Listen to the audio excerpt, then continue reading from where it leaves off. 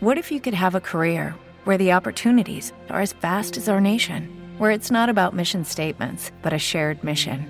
At U.S. Customs and Border Protection, we go beyond to protect more than borders. From ship to shore, air to ground, cities to local communities, CBP agents and officers are keeping people safe. Join U.S. Customs and Border Protection and go beyond for something far greater than yourself. Learn more at cbp.gov/careers. It's Michael Patrick Shields with you, radio stations across the state of Michigan and worldwide at mibigshow.com. One of the great mysteries of our time, Amelia Earhart. Her plane disappeared, she disappeared, and for decades people have wondered where and why. Well, there's an explorer who says he found Amelia Earhart's long-lost plane. CEO of a company called Deep Sea Vision, Tony Romeo, says they used sonar technology on the ocean floor near where Earhart was last heading before going missing.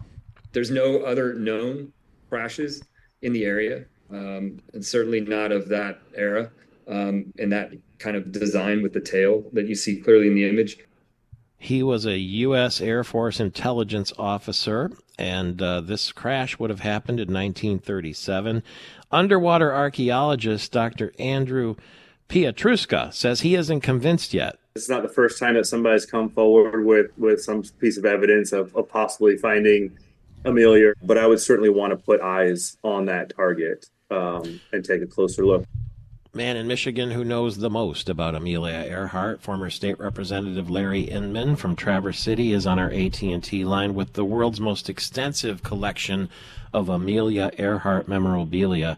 Thank you for being here. I thought of you immediately when I got this news, and I wondered what you thought about it, because you have gone a long way searching for Amelia Earhart's remains as well. Well, good morning, Michael Patrick. Great to be on your show again. Yes, I've been informed of, the target, and I've spoken to a number of other Amelia Earhart people.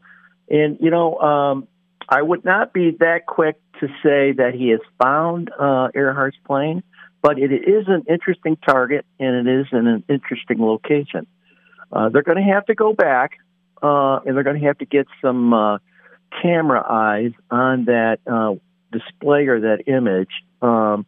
It certainly does look like a plane, but it should be easily identifiable. And I say that because, Earhart's Lockheed Electra 10E, it was about 38 feet long, so they should be able to determine the length.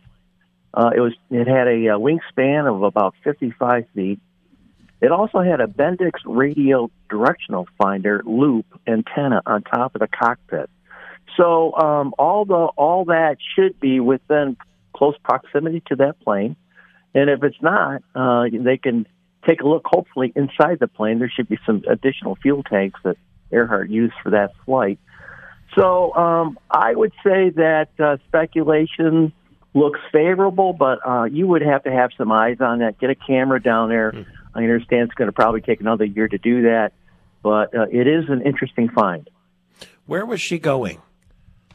She was leaving Lae, New Guinea, flying to Holland Island, which is about 2,556 miles.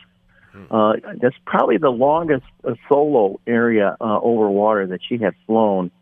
And the goal was to land there. Coast Guard ship Itasca was standing by to fuel her up. She'd probably spend the night on the island, and then from there go flight into Honolulu and then Oakland, California. So it was a very difficult target to find.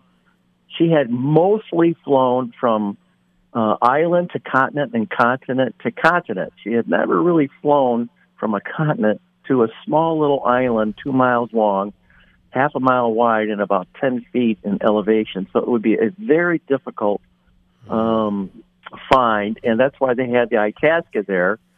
She had the best navigator, Fred Noonan. His job was to get her within 100 miles of that island, and the Itasca's job was to bring her in by radio frequency, and that's why she had that Bendix radio directional finder to help her signal in the direction of the signal from coming in from the Itasca to bring her into the island. But as you know, that did not occur.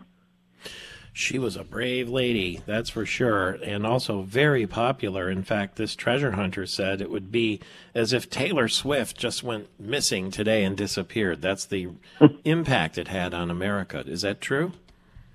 Well, I don't know if I'd compare it to that, but it is the most intriguing aviation mystery ever.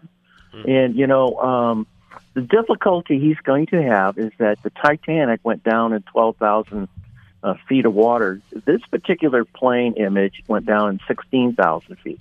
So it's going to be very, very difficult to go down there. The water pressure down there, Michael Patrick, that was an aluminum airplane for the most part that Earhart flew. Well, we know how crushing it is after we saw what happened to the submersible looking for the Titanic. Larry Inman, thank you. Godspeed.